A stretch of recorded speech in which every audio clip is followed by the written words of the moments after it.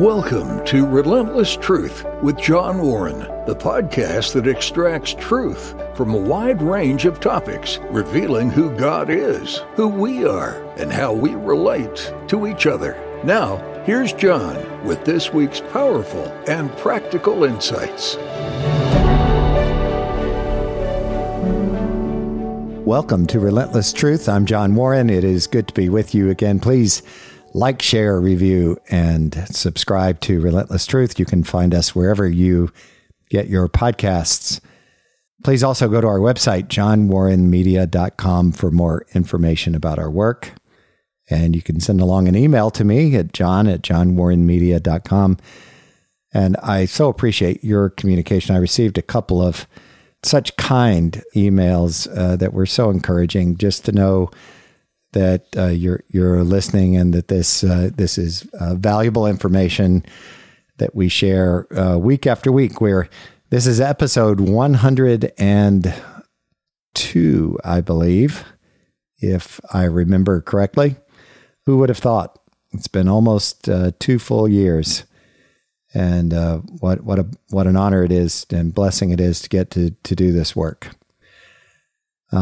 Today, I want to talk about the upcoming presidential election. You know, it seems that the election season lasts longer and longer each cycle, especially the presidential election cycles. And they start earlier and earlier. And, you know, I usually talk about all of these issues that concern us in various formats through various disciplines on this podcast. Through several episodes, we've talked a lot about the economy and government and all the things. But today, I want to do something just a little unusual, and I want to talk about the ideal presidential candidate to me. The candidate, the position. I'm going to go through 6 or 7 issues that I would like our next president to hold a kind of a set of opinions or philosophies or policies in various respects. And I'll walk through each one and explain it without getting in the weeds too far, because of this format doesn't really lend itself to that. But it's interesting to me that President Biden has already declared that he's running again. At least I believe that's the case. And others like Vivek Ramaswamy is running on the Republican side. I believe former President Trump has declared. Nikki Haley has declared. Tim Scott, the senator from South Carolina, I believe, might have just declared. There's quite a field shaping up. Robert F. Kennedy has declared that he's running on the Democrat side, and Marianne Williamson, maybe, is that her name, on the Democrat side, who ran last time. She's one of my favorites because she just shoots from the hip, and she's kind of smart, actually, and I don't agree with her on very much of anything, but she makes it interesting. So the field is shaping up, and this 24-hour news cycle causes all this to be covered and covered again. And anytime anybody says anything on any of these fronts, we hear it, and it gets couched various ways. And you know, I think one of the things that has, at least among students that I spend time with, has been kind of an interesting topic, is the age of the president. And my students really want to see, you know, a younger president. They don't consider 60 years old young. They want a younger president. They know and you may be aware of this, but the age requirement is 35 years old or older to serve as president. And so they want somebody on the younger side. The 80-year-old president does not appeal to them. And it doesn't matter what the person's positions are. They just can't relate to the person and don't think they have the energy and so on. I mean, they're kind about it, their critique. It's a pragmatic critique, but they want the president to be a younger age. And I don't know what that means. It means less than 70, I think. at least, and maybe younger than 60. But that's one issue, and that's not one of my issues necessarily. I do worry about President Biden's mental acuity, and even physically, he looks like a guy who is beginning to struggle a little bit. I mean, it's admirable that he can ride a bike still, and he can generally get up and down stairs and things, and he's in probably, physicians would tell you, pretty good health, but cognitively, I worry about him, and that the rigor of that job. I'm always fascinated at looking at pictures of presidents when they go in and versus when even one term is over, much less two. They just look so much older from, I think, the stress. So my 6 topics, six subject areas. There are really more topics than that, but I've got 6 or 7 that I just want to walk through to describe kind of the average, the ideal presidential position. And I'll talk about some averages here, and I'll try to be specific from time to time, but just kind of want to cover the 6 or 7 topics to kind of give you an idea of what my ideal presidential candidate would look like. First one is taxes, and I'm going to say a couple things that are going to anger some of you, and I don't want to do that. It's not an intentional thing. I just want to be candid, and I base some of my tax theory that I advocate on Art Laffer and the Laffer curve, Laffer. Art Laffer, if you don't know him, he's a guy worth looking up. He's still alive. He's older now, but he's really interesting. He came to prominence, at least his views did, during the Reagan, all the way back in the Reagan administration, I believe. And he developed what is called the Laffer curve. And I'm going to butcher it, but just to give you an idea of how it works, is he believed that income tax rates could be reduced to some optimal target level, and that you can actually, to a point, increase total tax revenue as you increase increase tax revenue as you decrease individual income tax rates. So today, the individual income taxes are the number one revenue source for the federal government. Now, I should say, I live in Florida, where we don't have a state income tax. And yet, what is fascinating about Florida is we are an incredibly well-run state from a fiscal standpoint. And you might say, well, that's because you have 2,000 people a day on average who are moving there. Well, no, that's not true. For years, we've had budget surpluses. We're somewhere around 48th or 49th in spending per capita, per person. And yet we have decent schools and roads and so on. We are the Sunshine State. The weather's awfully good. We don't have to deal with cracking roads and all the maintenance that goes on up north. But we have a fiscally prudently run state, and we have no state income tax. We have state sales tax. We have property taxes, all kinds of other. We have a state corporate tax, which is modest as well.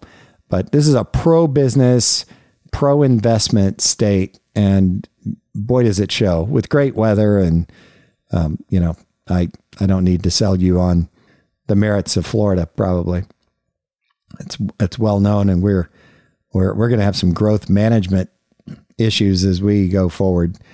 We're already experiencing them. But this individual tax rate idea, we have several brackets, and they go something like this. The marginal rates go from 10% to 12, 22, 24, 32, 35, and 37. And I would like to see these individual tax rates reduced modestly, maybe. And I don't know what the optimal number is. And no, I'm not advocating to reduce taxes significantly on the rich. The 1% can pay their share, whatever it is. And if you want to leave those top couple of brackets at 35 and 37, that's fine with me. I don't care. I mean, that works just fine. But the rest of them, the other 5 brackets, the 10, 12, 22, 24, and 32, I'd like to see reduced by a couple of points, a couple of percentage points. And maybe that middle group, the 22, 24, and 32, I'd reduce to maybe 14, 16, and 18 or 20, something like that. And then you can jump up and charge the upper group, the top two brackets, the same 35 and 37 or whatever you want to collect. That's not really important for this discussion. The signal this would send would be it would foster economic development.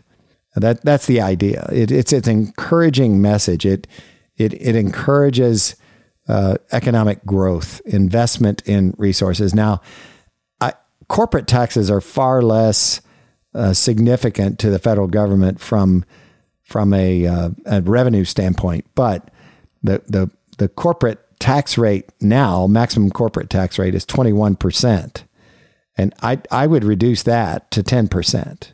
And I know that sounds crazy to some people, and some of you are going to say, "Oh my goodness, that's inflationary," and it's really not. We've talked a lot about inflation here in this podcast. Inflation is really caused by the devaluation of the currency, and the Treasury and the Federal Reserve have already accomplished that. The inflation is already built in. The inflation, the price increases that you're experiencing now, that we're all experiencing, is cooked into the cake already. It's baked in already. It's there because we had quantitative easing and stimulus, and we printed money and pushed it into the economy, thereby reducing our dollars. Now, there are economists before you write me and say you're an idiot. I understand that there's cost push and demand pull, inflation, there's all that other stuff. I know about that, but primarily inflation is driven by the devaluation of the currency through the oversupply of the currency, and that's just true. That's just mathematically true. So this reduction in corporate taxes would be stimulative to the economy. You see, I naively, perhaps, I want to see more factories in the United States. I want to see more farms. I want to see more heavy equipment running around and doing things. I want a robust, active American, United States of America economy. That's what I would like to see. And I want a candidate who advocates for that and who understands it and doesn't just give lip service to it, but who runs on a platform that says, I'm going to reduce taxes, because you can actually increase federal government revenue, total tax revenue collected, by doing so. Art Laffer proves it. Check him out. Do the math, and I think you'll agree with me. I think there's an opportunity to stimulate the economy. Do I want it to be just red hot so that prices continue to rise? No, I don't. But our employment situation has got to be worked out, has got to resolve itself. We have a worker shortage caused partially by the COVID-19 lockdowns and people realizing they can work from home and choosing alternative employment channels. I get all that. But really the issue is baby boomers aging out of the workforce. And I think, my age group and older are sitting on a lot of money. And I think this would be stimulative. We would invest, we would engage. And I want to see taxes reduced. And no, that's not a popular opinion among some who tend to lean left and are more socialistic. But I think if you do the math, you look at the Laffer curve, you read Art Laffer's material, I think you'll agree with me that this could be stimulative for the economy. We've got to do it in a wise way, a circumspect way. We've also got to address capital gains. Those numbers are 15 and 20% now. I'd like to see those reduced to 10 and 15%, those two brackets for for capital gains taxes. Capital gains are taxed. They've got some nuance, but in short, they're gains on investments held for a year or more. And there are a couple of brackets, and I want to see those reduced so that there's more investing, there's more pride in America, more factories, more investment, more plant assets, more fixed asset investment, more serious investment in infrastructure and the like in the United States. That's a good thing. I'm not talking about government spending on infrastructure. I'm talking about factory infrastructure and the like. We desperately need, and I know that quotas and tariffs and trade agreements and all of those things come into play too, and it's important to get that right. But we need a pro-American economy president, not an isolationist, not somebody who slams the doors shut and says, we're not going to interface with other countries. We've got to do that. We have a global economy. I understand all that. We're going to be buying things from other countries, but there's that. I also want to see energy independence. Energy independence seems to be one of the things the Trump administration did well. If I had to summarize what Trump did well, it was that and the appointment of folks in the judiciary, particularly the Supreme Court, but other judges as well. And so this notion of energy independence is critical. We're not going to get to totally clean energy.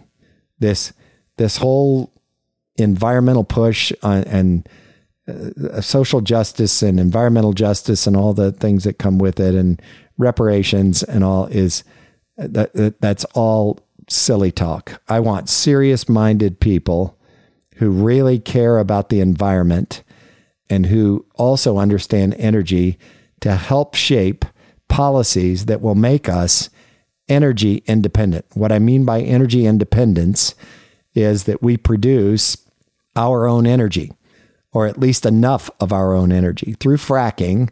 And that'd be a fun topic to research if you care to. Hydraulic fracturing, we're able to extract natural gas and oil in our own waters and in our own country, so that we could be, if we had the will to do so, energy independent, not dependent on other countries. Now, you get into some nuance on this topic. If you extract oil out of the ground in Saudi Arabia, it requires less refining, less expense to refine, less. In fact, you can take it out of the ground in Saudi Arabia, purchase it and ship it over here and refine it and put it in the gas stations for that particular kind of fuel. You can do so way more cost effectively than you can purchasing oil from Russia or other sources, even our own, under our own land, in our own land or water. So the refining capacity, refining capability, the refining that is required, the consistency of the oil is dramatically different from Russia to Saudi Arabia. So when you hear that, don't think, oh, it's all interchangeable and barrels of oil are barrels of oil. That's not true. But energy independence is another one. Now, I want us to explore, to test, to pioneer, to do all of those things, to do R&D, and to explore alternative energy. That's a good thing. But I don't want government programs and mandates. I don't like the fact that we commit prematurely to wind, for example, when we're just not there yet. We're doing environmental damage and we're not really producing that much power. We like hydroelectric power. We like nuclear power. Nuclear power can be done safely. If you look at Europe, you can see, and even in the United States, but it's not politically correct after Chernobyl and 3 Mile Island and all the rest. There was a big accident in Japan, but nuclear energy can be done safely. Hydroelectric energy can be done cleanly and safely. Just requires commitment. So tax revisions, good environmental policies and energy policies, and a clear-eyed look at global warming and what it really is and isn't. This profiteering that happens, this fear-mongering, this oh my goodness, you're an unsophisticated idiot if you don't jump on this bandwagon. That just concerns me.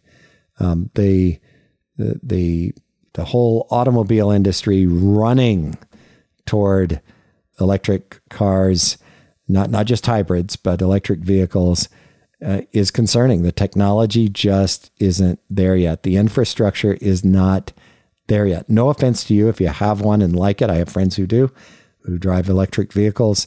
That's wonderful for commuting around town, maybe. They seem to me to break a lot and be in the shop a lot. Replacing the batteries is incredibly expensive, and charging is inconvenient and all the rest still. Is that where we're headed? I don't know. I kind of think it's like the combustion engine, the car, when we started making cars in the early 20th century. I think what we end up with is going to be dramatically different than what we think we're doing now. Will there be cars powered by alternative energy? Yes. Will it be electric? I don't know. If it is, I don't think it'll look like it looks today. I think there'll be battery modifications and all kinds of things that are more sophisticated. It's more sophisticated ways to store power, probably. But anyway, I want my president to have those positions, and I would support a presidential candidate. If you're a presidential candidate and you're listening, that's what we're after, those positions. But then probably most importantly, if I had to say that, and these are all important, I probably won't say most importantly, but I want a balanced budget amendment to be passed. And I know some of you think, oh my goodness, we can't do that. Look at how much we spend. Well, I'm going to tell you how much we spend. In the fiscal year 2022, we had a deficit of $1.38 trillion. 2021, we had a deficit of $2.78 trillion. Trillion. I explained what a trillion was in an episode a long time ago and compared it to a billion. I think I looked at a trillion seconds or some nonsense. It's a ton of money. We took in revenue $4.9 trillion in the fiscal year ended 9/30/22, and we spent $6.27 trillion. Who in the world gets to do that? You know, it sickens me.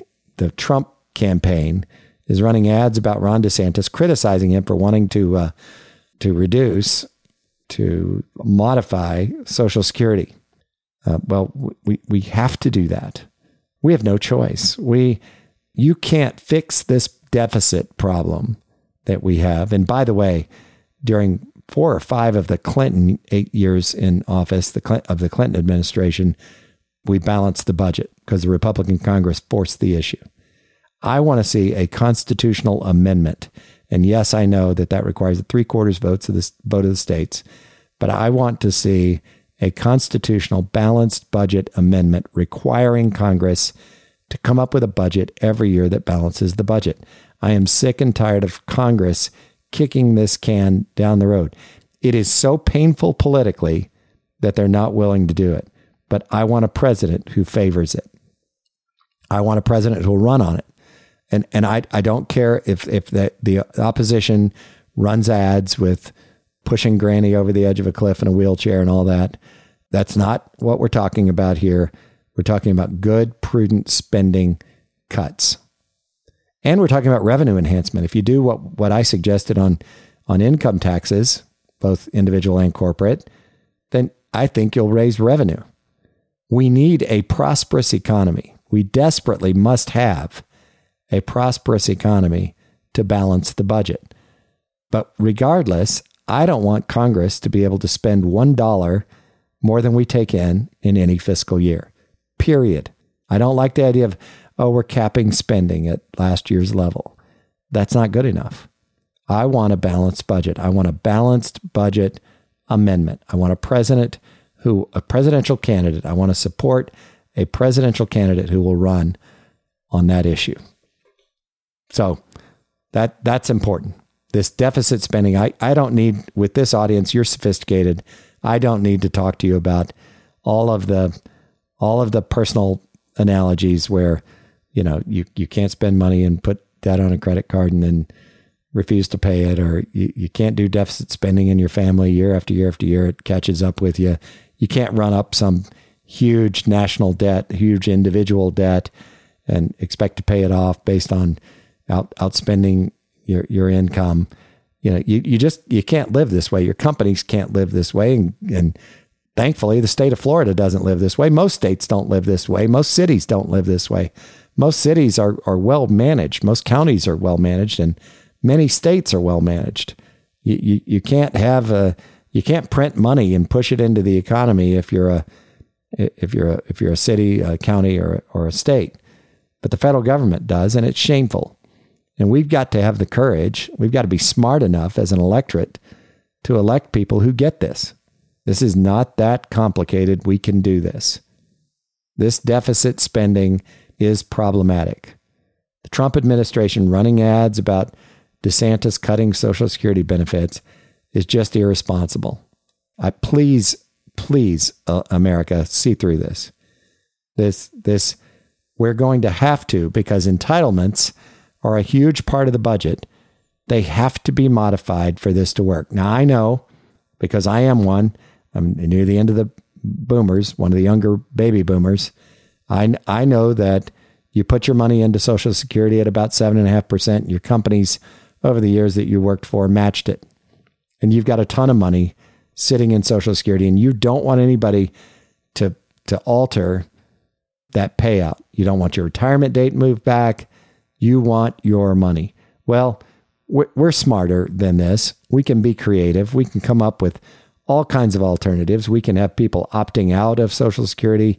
There are all kinds of fixes here. We've got to have the political resolve to do so. You could almost fully eliminate the executive branch of the government and not balance the budget. So don't think there's some quick fix. Oh, I can do an austerity study and fix this. Just eliminate waste and all the expensive toilet seats and all the other analogous purchases for government waste. No, you can't. Through cutting waste, you're not going to get there. Should we cut waste? Yes. Yes, we should.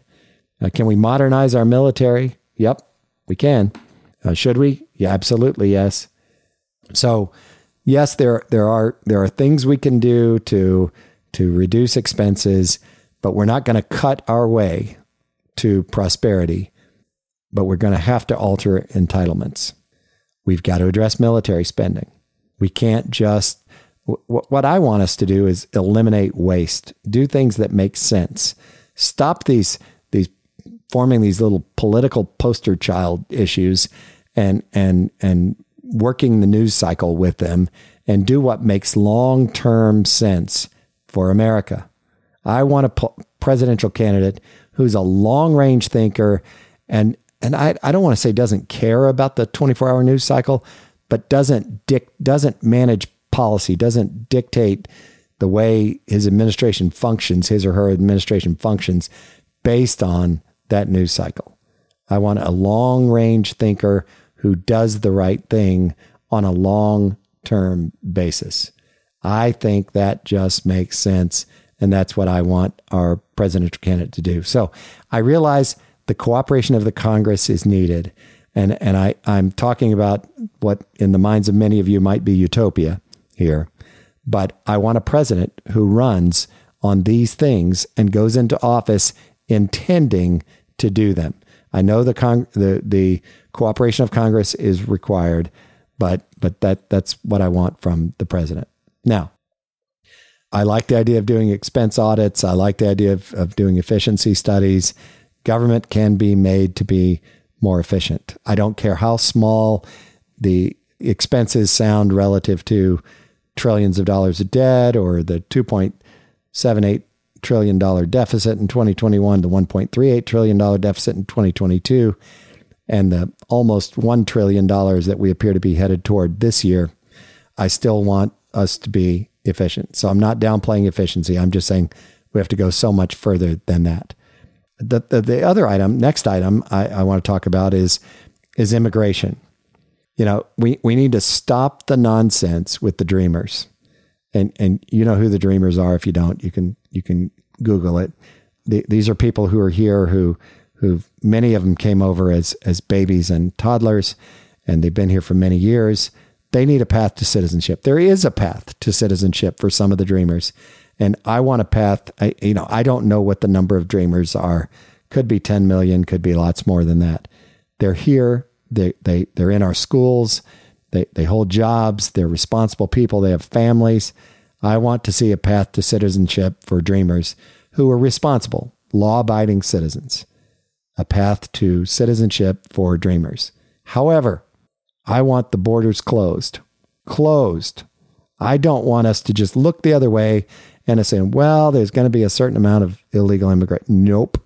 I don't want a wall like China has. I don't want an iron curtain like the Soviet Union had. But there are places where we need border walls. We need to control access. Now, legal immigration could be overhauled and should be. And you shouldn't, you can buy your way in with various visa programs to the United States.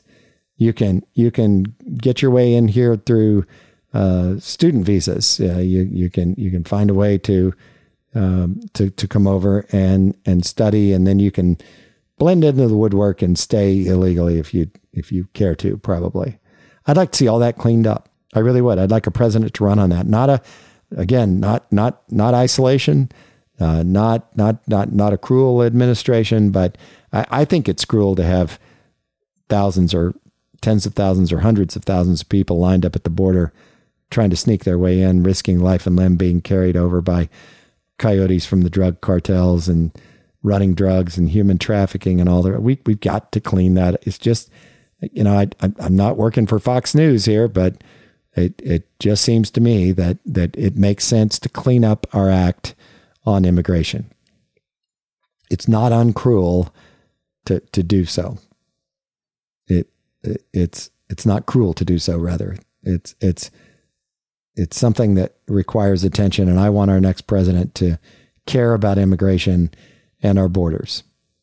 Most Americans agree with this.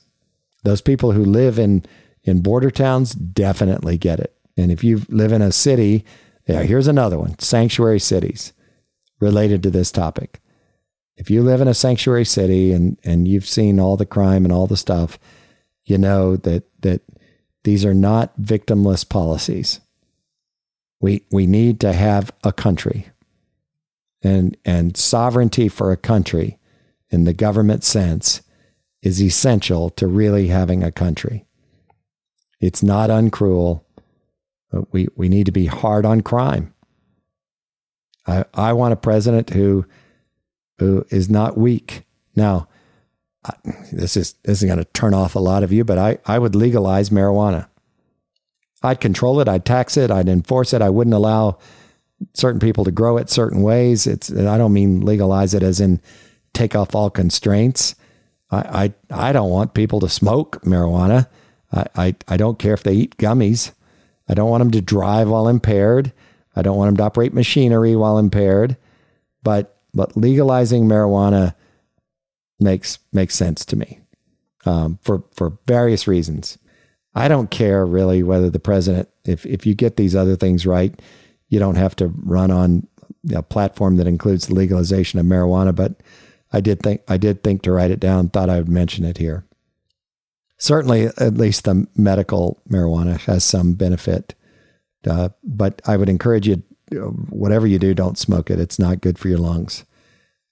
If you must use it in another through another modality. I like to tax it. I like to enforce laws around it. I don't like the idea that we've got people sitting in prison right now because a bag of pot was found in their car. I don't have time to talk about that in detail. I've got a guest who I'm going to have on soon who's going to talk about that issue for us. So anyway, next issue for our next president. I want to modernize the military. The beauty of our military is that we hang on to old values, and I don't want to give up those values. I don't want our military to have to care about equity. Equality, yes. Equity, no. I want our military to be a tough fighting force, a well-trained fighting force. I want to listen to the generals who know what they're doing, who've served for years. I trust our military academies, and I want them to be pure and unvarnished, unstained by some of the crazy ideology in our world today. But military modernization, rethinking the way we do things, is just smart. Most military officers, most commissioned officers in the military are bright people. A lot of the enlisted folks who make it to through the petty officer ranks are bright people. A lot of people who serve as infantry and sailors and other functions, artillery, and all the rest are bright, bright people, and we need to listen to them and modernize the military for today's world. I don't mean turn the military into a bunch of social justice warriors. I mean modernizing in terms of technology, in terms of strategy, in terms of deployment, and all the rest. Finally, last thing on my list that I want this next ideal presidential candidate to do, I want them to commit to no more. I want to change our nation's monetary policy so that we don't print money and pump it into the economy, calling it quantitative easing or stimulus. No more. No more. It is immoral. It is absolutely immoral for our government to print money, push it into the economy. And I understand that's not printing money. They do it electronically, but you get the metaphor. Printing money and pushing it into the economy, creating inflation. It's a tax on the American people. It doesn't get voted on by anyone. It's immoral. It has to stop. I want a president with the courage to say that. The government is not responsible, I know you're going to gasp, for managing the economy. They can do some things that are constructive, and I know the Federal Reserve's role. I know about their mandates and all the rest, but I don't want. I've said this in previous episodes.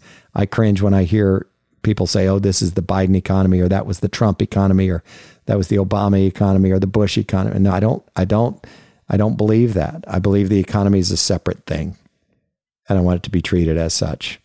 I want a president who's going to commit to not attempting to manipulate the economy, the stock market, asset valuations. That's what this is. This is about houses and stocks, really. And maybe the bond market secondarily. But I don't want our federal government involved in manipulating those markets to hold values up. And that's what they've been doing.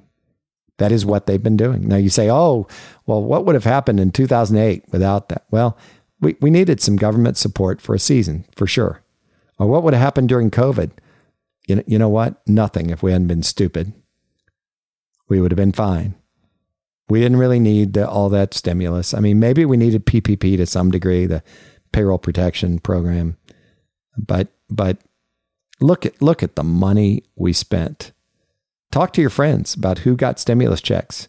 Talk to your friends who own companies about who got PPP money and companies that didn't even need it. It was not wisely distributed. Look at cash for clunkers back in 2008. I'm not going to go through all that again. I've talked about that in previous episodes, but I want a government that is going to be fiscally prudent and monetarily prudent. That's a good way to summarize a number of these points. This is not that hard. We shouldn't demonize prudence and long-range thinking in the media. Can't fix the media, though. I'd just like to have a presidential candidate who does those things. Now, I'm going to tell you about a strategy a friend of mine told me. A friend of mine I respect an awful lot. He's going to register. He's a Republican. He's going to register as a Democrat and vote for Robert F. Kennedy in the Democratic primary because he wants him to beat Joe Biden, and then he wants Kennedy. He thinks Kennedy can beat Donald Trump or whatever on the Republican side, and his theory is that Kennedy's better than Biden as president. And I kind of like that thought, frankly. I don't want to offend you if you don't. He's not my ideal candidate. But my goodness, we have got to elect the right president. We've got to elect a principled, long-range thinker as president of the United States. We've got to get back to basics. Paul says in Romans 8 that we're to obey. He doesn't say obey in most translations. We're to consent to the governing authorities. And that's important. We're to pay taxes. We're to obey the law. And Christians, we are to engage in the electoral process. And it just excites me that we have this opportunity in this country. It's a free country. I can do a rambling podcast episode on these items, these platform pillars, these important concepts. And we can support a candidate for president who's going to get it right. Now, if you're smart and you have some sense of insight, you know that a presidential candidate who supports all those things I just went through has no chance of getting elected, don't you? You pretty much know that. But I think if enough in the electorate would look at these issues and say, we are far more desperately in need of leadership in these issues than we realize, I think we could elect a president like a Ron DeSantis, who is principled, or I don't know who else is going to run. I like Ramaswamy an awful lot. I understand that some of you just cringed, but I like a principled conservative who gets it and who takes these positions. And I thought I would just summarize them all in an episode for you today. I hope this is helpful. Hope it's even entertaining to a degree.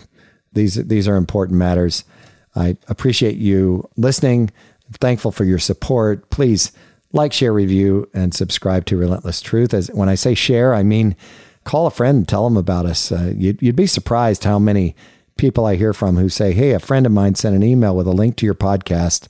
I'm in some other state somewhere or some other country, and I really enjoy it. So thank you for doing it. So I would just encourage you. We don't take sponsorship. We don't raise funds. We don't have donations. We do this because of the work and the pursuit of absolute truth.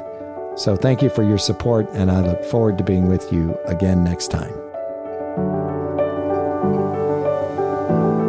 Thanks for listening to Relentless Truth with John Warren. Please consider sharing this podcast and subscribe to receive future episodes. Connect with John regarding your comments, questions, and show ideas through johnwarrenmedia.com or at John Warren Media on Facebook, Twitter, or Instagram. That's all for this episode. Join us next week for another edition of Relentless Truth with John Warren.